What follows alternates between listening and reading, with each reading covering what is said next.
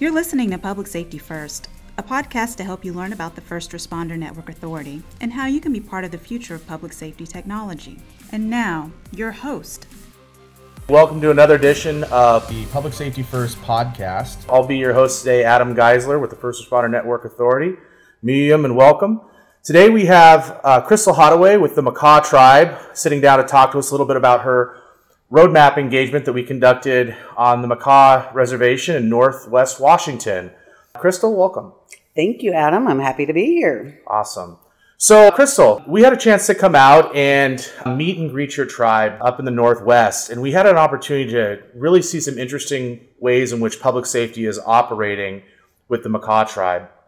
Can you share with us a little bit about how operations can be unique or different from off-reservation operations with Makah? Yes, I can. So Makah, we are located on the very tip of Northwest Washington State. We're as far northwest as you can go on the lower 48 states. So that means that we're bordered to the north by the Straits of Juan de Fuca, to the west by the Pacific Ocean. And so therefore what we end up having is a very remote reservation. One way in, one way out. And not only is it remote, it's very rural. You don't end up in Neah Bay by accident. If you are in Neah Bay, it's because you intended to go there.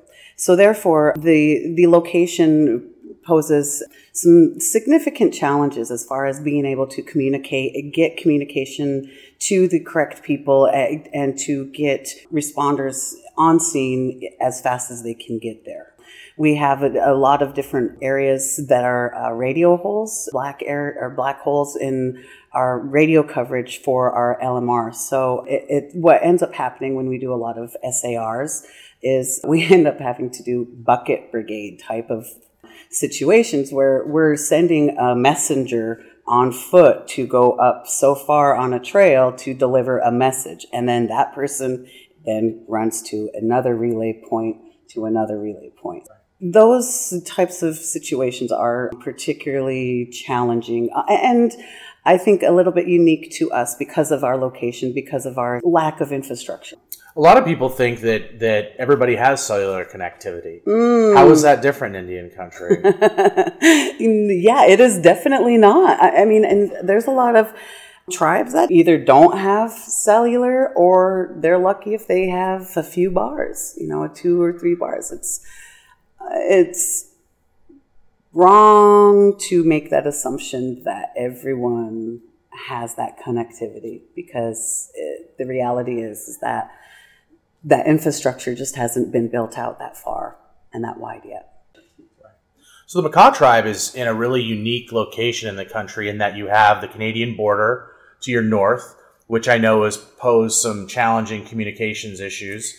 But that also brought forward the border relationship in the ocean, brought forward a unique environment that we don't always touch a whole lot on, which is the marine environment. So Crystal, can you share with me a little bit about how response occurs on the water, being that you have so many people in the water regularly as part of the cultural activities of the tribe? Makah, our life is revolved around the tides and what fish is running, what is happening in that particular season. While we have other interior tribes that have their trails, that they're gaming trails, they're traveling trails, how they get to point A to point B. Ours is the waterway. We have trails on the waterway. We know where the rocks are, where the currents go, where you can ride the wind. And so we've had a lot of people that have been out on the water. They were out there gathering shellfish and they've been swept away by a rogue wave.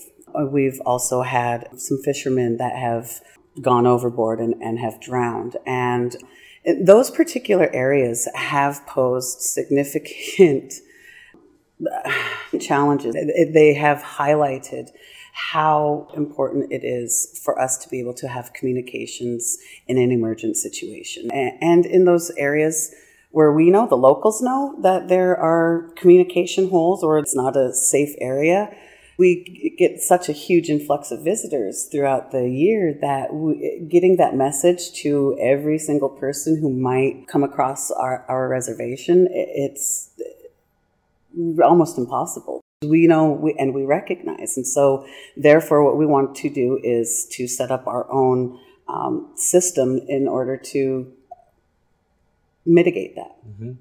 Well, one of the things that I found really intriguing was the amount of active utilization of what cellular capabilities you do have today. So FirstNet is not there today, but I was still surprised to see in our ride-alongs with your officers how many of them leaning heavily on the cellular system. So how do you think FirstNet will improve or add some more tools in the toolbox for the way that you guys currently conduct operations? I think it really is exciting to see that we're going to have a dedicated network for first responders. I think having FirstNet on the Makah Reservation is definitely going to make the difference between life and death in very many different situations. We look forward to it. We are eager for it. We're really looking forward to it. I think anyone who has ever worked in emergency response knows how imperative that communications piece is, and being able to get the right message out to the right people at the right time is the difference between life and death. I mean, just the hiker that was gathering seafood and was washed out, his body was recovered later, and when that happened, and I talked with the chief of police about it, asking him if we had that communication element. He's like, if we were able to find out about it within the first 2, maybe even the first 5 minutes that it had happened, and we were able to get someone out there, that might have made the difference. You guys are doing a lot of mutual aid. I remember when we were sitting out there, the tsunami application. Yeah. You guys, you want to share with the listeners a little bit about the tsunami environment that you operate in? Tsunamis are a very, very real threat. I mean, we live under that looming probability. It's not a possibility. It's more like, when is it going to happen? And so working with our community to make sure that we have the critical infrastructure in place where we can still continue to operate. What I found was really interesting was that your chief and director of public safety, wearing 2 hats, pretty common in Indian country, right? Yeah. Actually had access to be able to trigger the statewide tsunami system through an application on his phone. Yes. Do you want to share a little bit about that? Because that's a great example of applications being used in a public safety environment. Well, they can warn our community so that we can get them out. So what the protocol would be is for that siren to go off, and then the all hands on deck, you bring in all the officers that you can to have them start to go and evacuate house by house, person by person, to get them to a couple different designated areas that are evacuation points. FirstNet, we go out and we try to provide different forms of assistance and education. And we went out specifically for a roadmap engagement. We did ride-alongs to see how the officers and different arms of your public safety of the tribal government were using applications, cellular technology, how that was integrating with land mobile radio. But the second day, we got together and we talked about how things were being used, and we brought multiple partners around the table to have a conversation. Do you feel it was beneficial for us to bring everybody together, and maybe what were some of the outcomes from that? That was a game changer, Adam.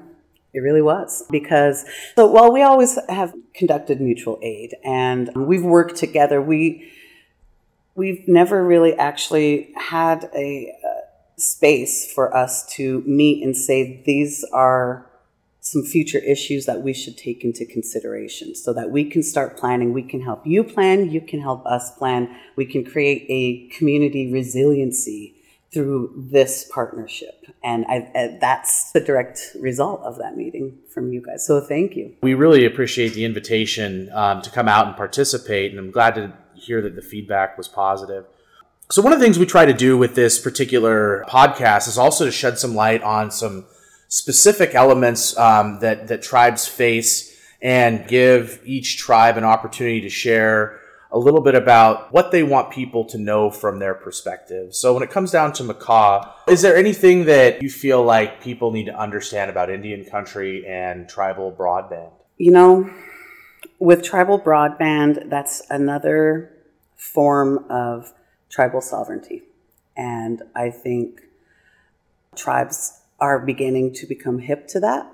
They're realizing, understanding, and recognizing how it can be utilized in the future. And I want to acknowledge and encourage other tribes to continue to do that, to be a voice. Because as far as broadband is concerned, it's going to do a lot for economic development. It has done a lot already. It's going to continue to do a lot. And for some tribes, it might make the difference for them. Well, Crystal, I want to thank you again for spending a few moments with us to talk about the Makah tribe and some of the unique challenges and some of the exciting things that you're doing, as well as the continued support on the tribal working group. So with that being said, do you have anything else you want to share? Well, I would like to thank you. You're a valuable resource. I appreciate that I have the ability to call you if I need to with any question about FirstNet. I am honored to be a part of this tribal working group, and I look forward to the work that we're going to be doing.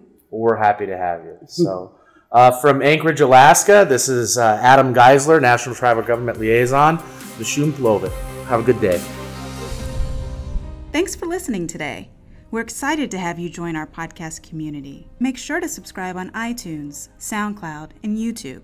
You can learn more about the First Responder Network Authority at firstnet.gov and learn about FirstNet products and services at firstnet.com.